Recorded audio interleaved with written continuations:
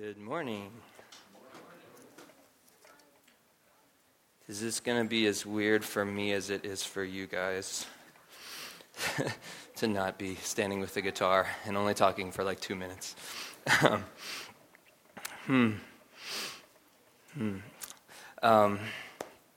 Peace. We're going to be in Isaiah chapter 11 this morning. So you can go ahead and turn in your Bibles. Isaiah chapter 11. Isaiah chapter 11. And as you're turning there, we are talking about the fact that Jesus, when he came, brought peace, and to this day he still brings peace. And so I want to start just by reading a story that I think is almost proof enough on its own that he brings peace. We've all heard of the Christmas truce before in World War I. 1914, and in all of my Googling and research, I could not find one source that said this was not true, that this amazing story of peace in a time of war. So I just want to read a quick excerpt from one man's recounting one of the things that happened. It says, "As night fell on Christmas Eve, bringing with it a hard frost, the soldiers who had traded insults up and down the line instead began to sing for each other. In his reminiscences of the war, Rifleman Graham Williams of the 5th London Rifle Brigade described how the spirit took hold. Suddenly lights began to appear along the German parapet, he wrote, makeshift Christmas trees adorned with lighted candles, which burnt steadily in the still, frosty air. First the Germans would sing one of their carols, and then we would sing one of ours. Until when we started up, O come all ye faithful, the Germans immediately joined in singing the same hymn to the Latin words, Adeste Fideles. And I thought, well, this is really a most extraordinary thing. 2 nations, both singing the same carol in the middle of a war. Many of the men stayed awake all night." And amazingly, that's not all that happened. These men on the front lines of the Great War, or what we call World War I, they didn't just stay in their trenches and sing carols together. They actually ended up trusting each other enough on Christmas Eve to get out of the trenches and walk into no man's land and play football, the European kind, not American. And they ate and drank together in the middle of a war. And I read this story and I thought that it would be a good start for us, because I have never heard of anything else like this. I mean, have you ever heard of anyone in a time of war, of massive war? I mean, one of these nations was invading the other, and yet, for a time like Christmas, they were able to make peace, even if for just a night. Because of a man named Jesus, because of what he brought, because of who he is, peace was able to be created, even if for just a moment in a time of war. And so if that's not enough proof that Jesus brings peace to us, I think Isaiah 11 will be. I think that as we walk through this text this morning, we only need to do one thing. We only need to look at Jesus.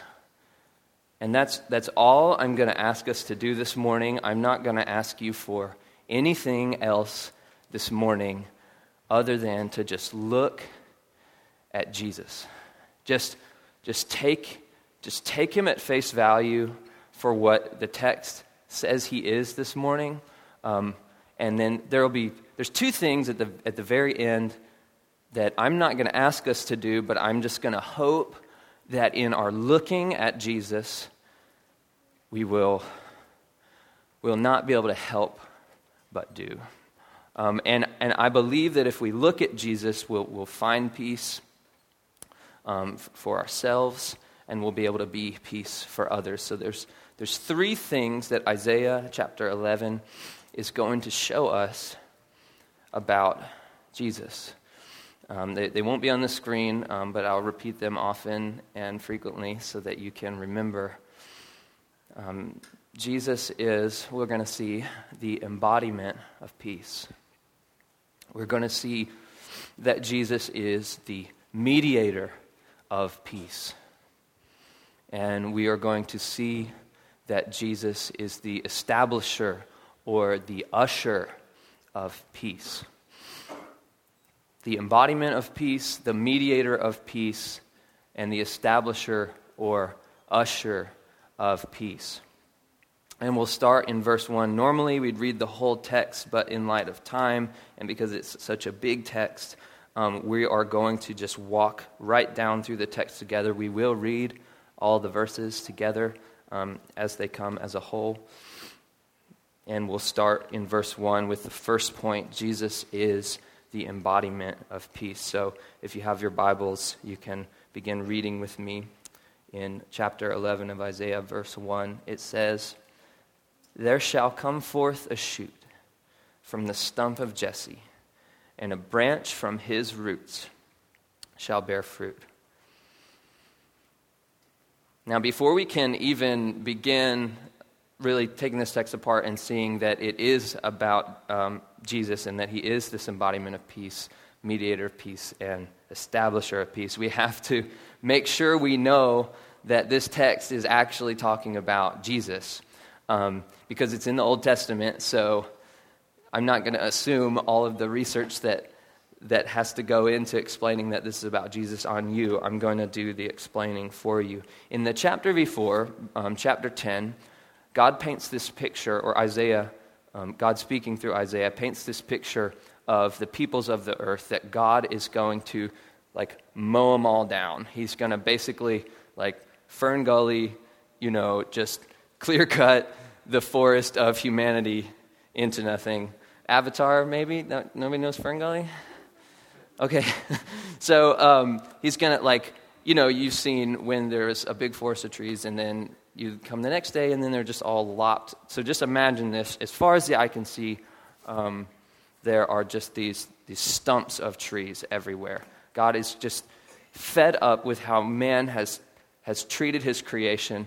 And even the people of Israel have come to a point where their nation has fallen from glory and they are just dispersed among, enslaved to all of these different people groups, the Assyrians most prominently in this text. And then, so we've got just this picture of the decimation of the world. There's nothing left. There is no hope. But in Isaiah 11, verse 1, "There shall come forth a shoot from the stump of Jesse." From one of these thousands of stumps, the stump of Jesse, a shoot, a little baby tree plant will come out like Wally, to be the hope of the world. And Jack preached a really awesome sermon on the line of Jesse, on the stump of Jesse at BCM last week, and I wish it was recorded somewhere so that you could go hear it. And he explains way more in detail why this means that we're talking about Jesus. But I'll just try to give the briefest synopsis of it as I possibly can. The stump of Jesse is David's father, so King David, who basically is the most famous king in the history of Israel. And in 2 Samuel chapter 7, Samuel promises to David, the king who is Jesse's son. So again, stump of Jesse, David rises out, okay? And it says, when your days are fulfilled, this is the promise from God through the prophet Samuel to David, when your days are fulfilled and you lie down with your fathers, I will raise up your offspring after you, who shall come from your body, and I will establish his kingdom, and he shall build a house for my name, and I will establish the throne of his kingdom forever. So that's the promise to David. But then if you keep reading the Old Testament from Samuel all the way up even to Isaiah and then all the way up till the very end of the Old Testament, you will not find anyone who comes even close to fulfilling this promise.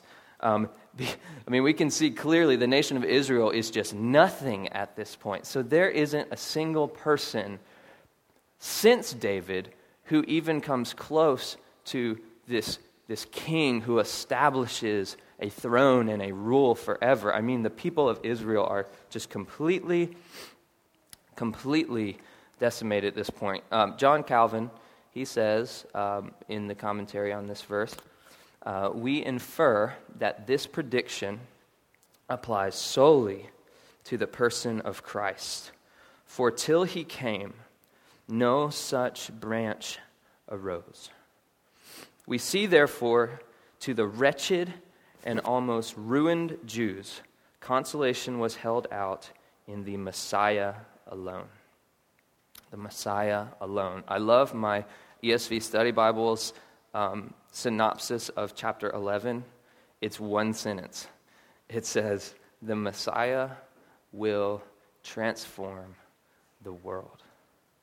He will transform the world. And so we are talking about Jesus. So, if we're talking about Jesus, and Jesus is who is being described in this text, the next verse describes him as the embodiment of peace. Read with me verse 2. And the Spirit of the Lord shall rest upon him, the Spirit of wisdom and understanding, the Spirit of counsel and might, the Spirit of knowledge and the fear of the Lord.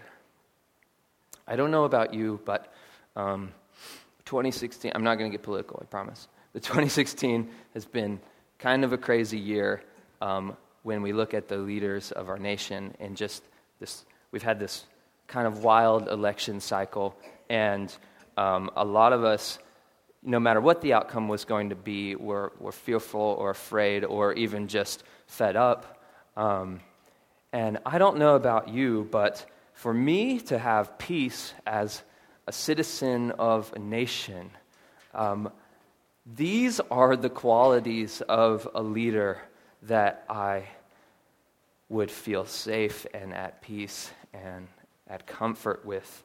Someone who is wise and understanding, so that they might have mercy on me when I make a mistake, or they might know how to deal rightly with all the issues that I might face as a citizen. Someone who is mighty and who takes up wise counsel so he can defend the land that peace reigns in. And most importantly, someone who has the spirit of knowledge and the fear of the Lord. And the beautiful part about where we sit as a people is we have that leader, and his name is Jesus. And these are the characteristics that embody a leader that is peaceful. It's this beautiful picture of wisdom and understanding, this meekness and humility that we see in the Lamb that is Jesus, and this mighty warrior in the Lion who is Jesus. This is definitely talking about Jesus, and we can be at peace because he actually is in charge, right? He actually is on the throne, and he actually is our king, and we are citizens of his nation. So he's the embodiment of peace. I skipped the beginning. The Spirit of the Lord shall rest upon him. I think that is just such a picture of the Trinity. Not just the Spirit of the Lord is with him. We've heard that before. The Spirit of the Lord shall rest upon him. Jesus has perfect unity with the Spirit and with the Father. He's at perfect peace all the time with his family, with God the Father, with God the Spirit. And because he's at perfect peace with these, he is these things: wise, understanding, mighty, and he fears the Lord. So Jesus is the embodiment of peace. He's also the mediator of peace. That's these next few verses that we are going to read, starting in verse 3. It's not just that he has the spirit of knowledge and the fear of the Lord. It says, and his delight shall be in the fear of the Lord. He shall not judge by what his eyes see, or decide disputes by what his ears hear. But with righteousness he shall judge the poor, and decide with equity for the meek of the earth. And he shall strike the earth with the rod of his mouth, and with the breath of his lips he shall kill the wicked. Righteousness shall be the belt of his waist, and faithfulness shall be the belt of his loins. This is where it gets really good.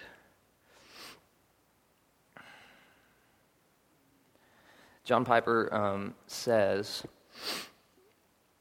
because what do you do when you preach Isaiah 11? You go to desiringgod.org and you look at what John Piper said about it. He says, let me find it. Oh, yeah, there it is. Because Jesus' delight is in the fear of the Lord, and his knowledge of the fear of the Lord, this makes him utterly reliable in his judgments among men. He's completely reliable. He will never, by any standard, do anything to displease the perfect and holy will of God. And because of that, his judgments are perfectly good towards men all the time. This is a hard thing for me to believe sometimes, but it's true. How does that connect to him being the mediator of peace? Well, look at the next section of verse 3. It says, he shall not judge by what his eyes see, or decide disputes by what his ears hear. That confuses me a little bit, because it just said, and Piper just explained to us why he's going to be absolutely perfect in all of his judgments towards men. So why wouldn't I want him to decide and judge men based on what he sees and what he hears? Well, if I actually really think about it, I don't want Jesus to judge me based on what he sees or based on what he hears. I would be in a world of trouble if that were the case. And I think we could all probably say the same, that if he really judged us based on what he saw or what he heard, that we would not be in a good place. But, verse 4, with righteousness he shall judge the poor, and decide with equity for the meek of the earth. What does this mean? With righteousness. How does he not by looking or hearing anything decide with equity for the meek of the earth? How does he with righteousness judge us, the poor? We all are desperately poor.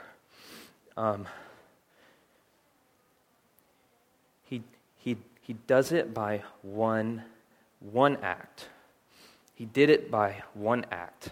With his meekness, with his mercy, with his embodiment of peace that we already looked at, he laid his own life down and gave it up. And he did that to obtain righteousness for us. He lived a absolutely perfect life, and when people wanted to kill him, he let them. He let them. He never once, when he was going to the cross, argued his case for himself. And the only thing I can ever remember him saying in that time is, "Father, forgive them, for they know not what they do." And then it is finished. He probably said more, but I can't remember right now. Romans 5, verses 17 and 18 kind of explain this for us succinctly. For if, because of one man's trespass, death reigned through that one man, much more will those who receive the abundance of grace and the free gift of righteousness reign in life through the one man, Jesus Christ. Therefore, as one trespass led to condemnation for all men, so one act of righteousness leads to justification and life for all men. This is how Jesus decides with righteousness that he shall judge the poor. The Father does not judge you based on your actions. He does not judge you based on your actions. He judges you based on one action. One action. Jesus' death on the cross. That's the one action he judges you by when you receive the free gift. Isn't that so comforting? That now the free gift of grace is completely accessible and attainable among all of us. With equity he shall decide. And what is the rest of verse 4? And he shall strike the earth with the rod of his mouth, and with the breath of his lips he shall kill the wicked, and righteousness shall be the belt of his waist, and faithfulness the belt of his loins. I read this second half of verse 4 with a spiritual mindset. Like the Ephesians 6, we don't war against flesh and blood, but against powers and principalities. I don't think God is talking about striking down men if we're looking at this through New Testament eyes. My ESV study Bible also translates the rod of his mouth to the truth of his word. And so he shall strike the earth with the truth of his word, and with the breath of his lips, still where the truth comes from, he shall kill the wicked. And interestingly, Paul quotes Isaiah 11 in that Ephesians 6 where he talks about wrestling not against flesh and blood, but that's neither here nor there. And it says, I so see this as Jesus conquering for us, driving Satan and his plans and death and its oppression on us out from the people of the earth. I see this as the advance of the kingdom of Jesus' peace. He is the mediator of peace, and he does it by his death on the cross. He does it by his aggression towards evil, which is also done by his death on the cross and by his sanctifying work in further and further and further and further revealing himself to us in sanctification. And then righteousness shall be the belt of his waist, and faithfulness shall be the belt of his loins. I think this is actually kind of a funny reference, because the pants don't stay on unless you got the belt. And so the belt of your Christianity, the pants of your Christianity are not hanging on unless God is faithful. And they're not hanging on unless God is righteous. But luckily, he's got us covered. So, yeah, I don't know, thought that was funny. Apparently wasn't that funny. Okay, so Jesus is the embodiment of peace. He is the mediator of peace. Now we're going to see that he is the establisher or the usher of peace. I wanted to use the word usher for a couple reasons. I've been an usher in a lot of weddings, and I am terrible at it. Like, I'm so bad at it. Not only do I always find myself right after the lady with the binder was telling us what to do, not remembering what she said. I never remember which side the bride or groom side is, or if that's even a thing anymore. And I can't ever gauge like who wants to be walked down the aisle or who doesn't. And I'm terrible at small talk, like for, oh, well, the weather was good today. Well, here's your seat. Okay. But inevitably, in every wedding I've ever ushed, is that the right? Ushed in? I don't know. In every wedding I've ever ushed in, there's always like one or two little old ladies that you end up like helping find a seat, and I guarantee, like every single time, like you can bet on it, it's going to happen. One of them will say, "Isn't this just the most beautiful thing you've ever seen?" As they're walking into the sanctuary, and I worked in a lot of churches, so I'm just like, well, it's just the sanctuary. I don't actually say that. But every single time, there's one, "Isn't this just the most beautiful thing you've ever seen?" And I think that they're actually really, really onto something. That when I'm leading them to take their seat in a ceremony where two people are about to be joined in perfect union. It is the most beautiful thing you could possibly see. And I think that is what Jesus does for us. I think that is why he is the usher of peace. And it's kind of twofold. He came to earth to dwell with us, bringing peace with him, right? When he came, the angels said, peace on earth, goodwill towards men. But it's also that Jesus takes us by the hand and he leads us into peace. He leads us into this perfect ceremony, this perfect union between us and God, and between us and each other, between all of creation. And that's where verses 6 through 10 come in, that he is the establisher of peace. This is what his kingdom looks like.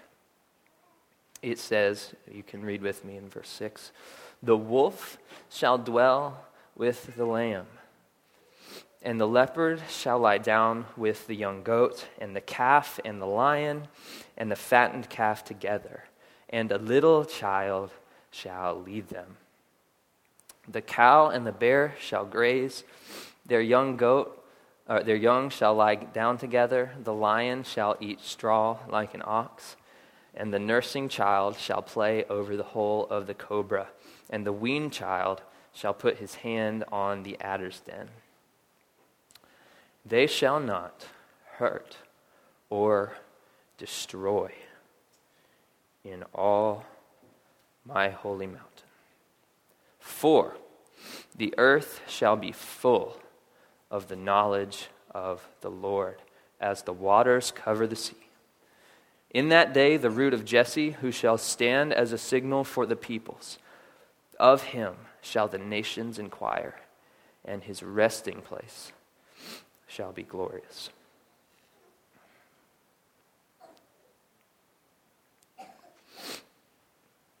This is the result of Jesus' mediating peace and his embodiment of peace, that he establishes and ushers in a reign of peace in our lives and eventually among the entire world.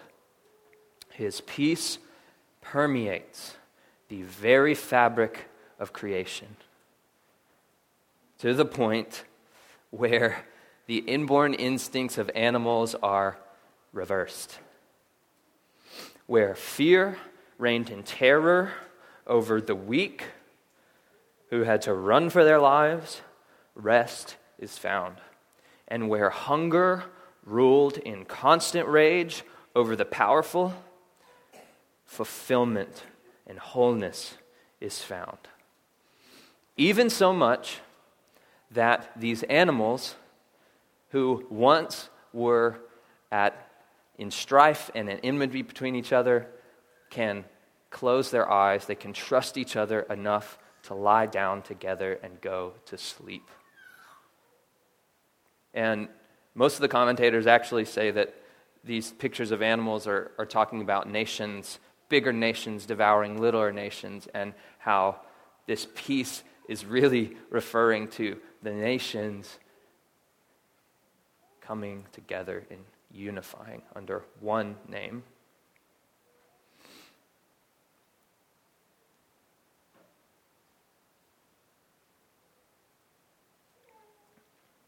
And I love the picture of children in here.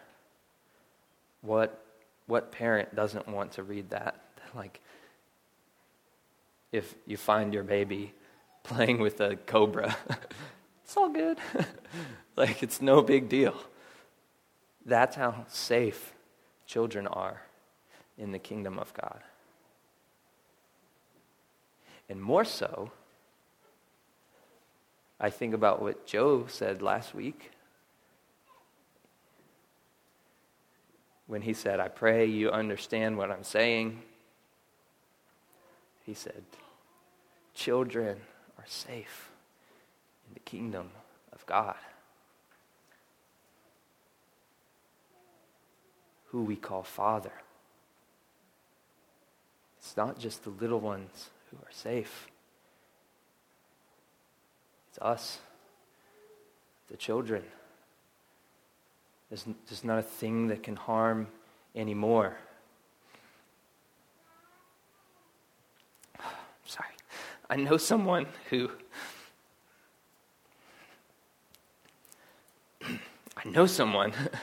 who you would think that the circumstances of their life would cause them great turmoil and would cause them to be driven further and further and further and further from peace. But that is not the case in this person's life. I watch every time I speak with them as peace seems to be more evident and more prevalent and more available to them than I have ever experienced. And they have been through more than I could ever dream to withstand. And it's because the kingdom of God reigns in their heart. Because children are safe in God's kingdom. I know this person. It's amazing. Moving on. I love that the end of I love that verse 9 says the reason why they won't do this anymore. It says, for the earth shall be full of the knowledge of the Lord. The knowledge of the Lord that we saw in verse 1 and 2.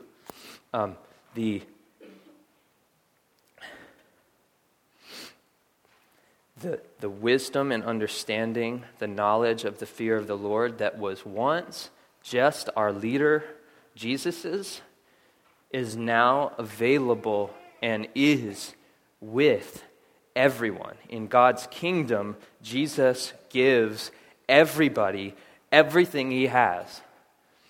And so that's how it's all working. That's why we're not hurting or destroying anymore, because everybody looks like Jesus and everybody can be as peaceful as he is because he gives himself to each of us. The earth shall be full of the knowledge of the Lord. Calvin, again, he says, with good reason does the prophet add that this invaluable blessing flows from the knowledge of God, for it abases all flesh, teaching men to commit themselves to his trust and guardianship, and brings them into a state of brotherly harmony when they learn that they have the same Father. And later Calvin says, if this fullness of knowledge takes possession of our minds, it will free us from all malice. Free us from all malice. So Jesus is the embodiment of peace. He is the mediator of peace.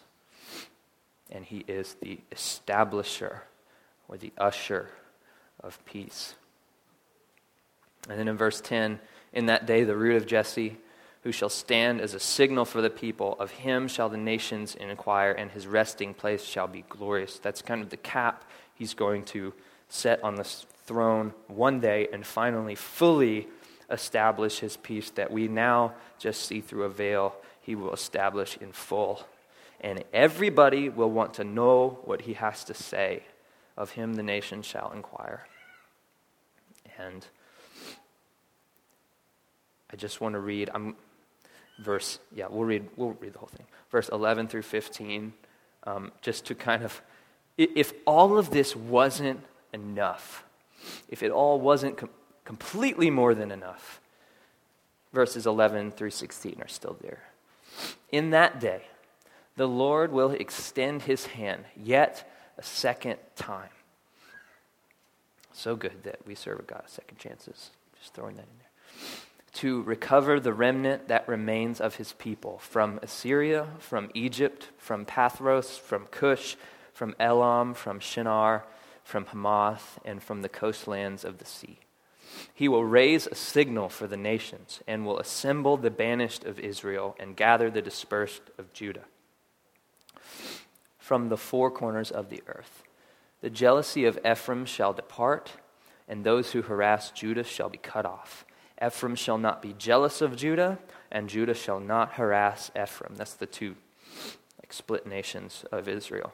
But they shall swoop down on the shoulder of the Philistines in the west, and together they shall plunder the peoples of the east. They shall put out their hand against Edom and Moab, and the Ammonites shall obey them. And the Lord will utterly destroy the tongue of the sea of Egypt, and will wave his hand over the river with his scorching breath and strike it into 7 channels. And he will lead the people across in sandals, and there will be a highway from Assyria for the remnant that remains of his people, as there was for Israel when they came up from the land of Egypt. As there was for Israel when they came up from the land of Egypt. All of these nations that are mentioned in these last verses represent the oppression of God's people.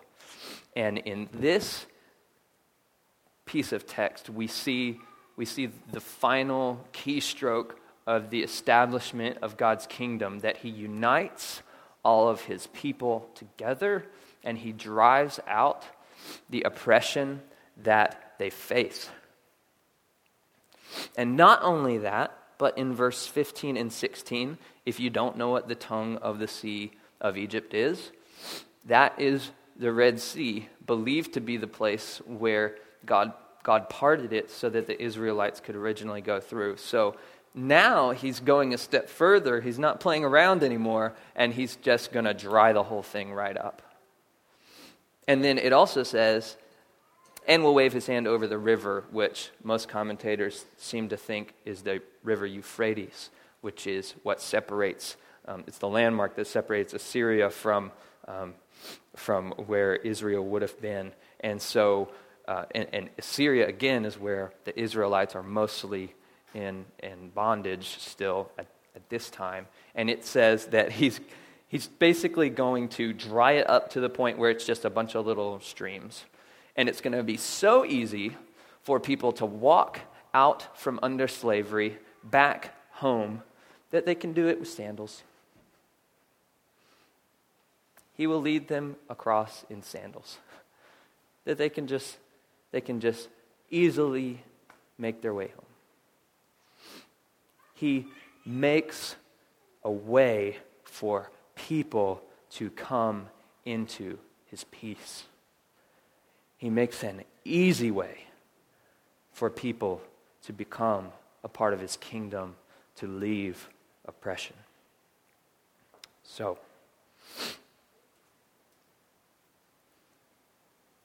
there's just two things. We've seen that Jesus is the embodiment of peace, that he is the mediator of peace, and that he is the establisher or usher of peace. I hope in looking at him this morning and considering who he is would help us do these two things. The first one is that we might surrender to peace. In times of war, the quickest way to peace usually is to surrender. And especially so if the good guy is who you're surrendering to, right? And I guess this is kind of for two different groups of people. If you are not a Christian this morning and you find yourself just at odds with the world and without peace and without understanding or comfort, God offers you peace. It is perfect peace, but it doesn't always feel that way, but he offers you perfect peace. He offers you salvation. And so if looking at Jesus today has compelled you, then the call for you this morning is to surrender to him. It's good to be a citizen in the kingdom of God. It's good. It brings more freedom. I mean, you could just look at, arguably we all sit under our government here in America, and we're more free than we would be if we just went out on the ocean and did our own thing, right? It's good to be in the kingdom of Jesus. So that might be you this morning. You might need to surrender, and the way you do that is just by confessing with your mouth that he is Lord, and believing that he died and rose again, and repenting from your wrongdoing, from your sin. And if you have questions about that, you can talk with Jack or Fudd or me after the service. Maybe you are a believer in Jesus this morning and you need to surrender again to peace. Maybe you have ceased acknowledging that God wants and has planned for the absolute best for you. And despite the circumstances, he is working all things for your good. Maybe you need to surrender control again this morning.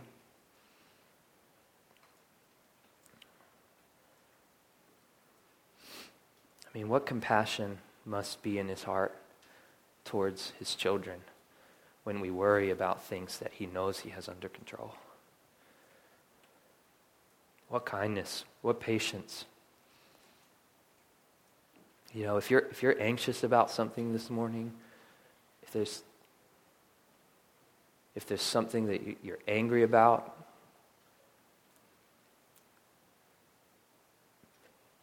just give it to him. I can't make you be at peace by anything that I said this morning. You just have to surrender your control and trust. And I promise you, you will be at peace. I know someone who is like this, who has maybe not perfectly figured it out, but pretty close. Surrender. Surrender to his peace this morning. He is compassionate. He's kind. He said himself in Matthew chapter 6 that it's not worth anything to worry, and that he knows what we need, and that he provides it. So seek first his kingdom, which is the second thing. So surrender to peace, and then be peace to the world. You know, Jesus said, "Blessed are the peacemakers, for they shall be sons of God." And we just finished a series on racial reconciliation a little while ago as we were kind of walking through parts of Acts, and I think that there is no better place to start than with each of ourselves.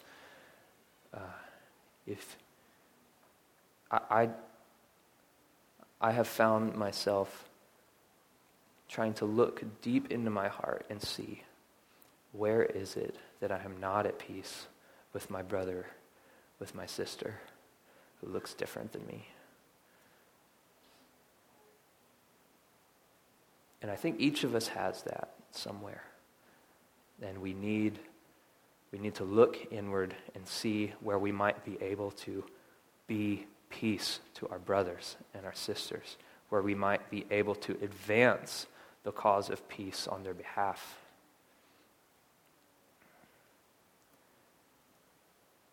And then the other way that I think we can be peace to the world is one of our frequent applications here at Remedy is to share the gospel.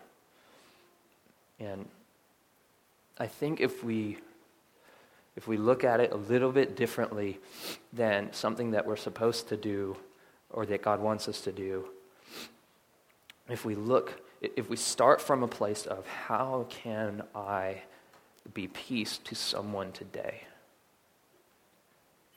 How can I be peace to someone today? I guarantee you that if that's the question you're seeking to answer, and if you're going to try to be peace, to be love, to be Jesus to someone today, and you get into a conversation with them, the gospel will come up. It will. It's how you'll share how you're getting through whatever it is you're getting through, even if you're not getting through it perfectly.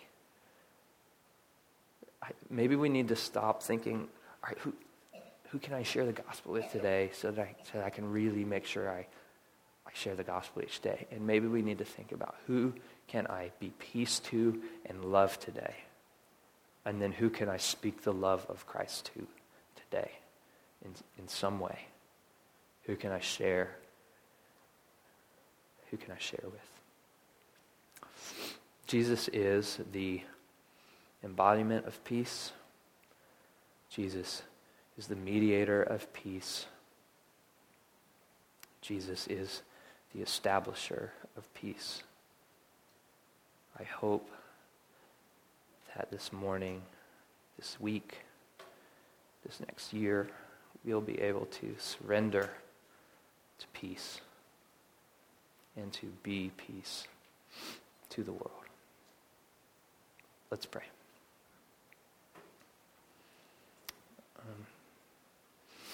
Father, again, I just acknowledge that that I can't make anyone have peace, that's a gift that you give, and that we have to openly receive, and that we have to choose to a reality we have to choose to live in each day. But Father, I pray that as we have looked at your Son, that we would see that indeed he is peace, that he brings peace, that peace is accessible to us despite the strife that we see in the world around us. And God, I just ask that you would help us to advance your cause of peace this morning. I pray that we would have thankful hearts this morning, that we have access to such peace. And God, I just pray that as we remember the Christmas season, that we would remember Jesus, that he came, that you would again just help us to have peace. God, we thank you for this time. We bless you. We honor you. It's in Christ's name we pray.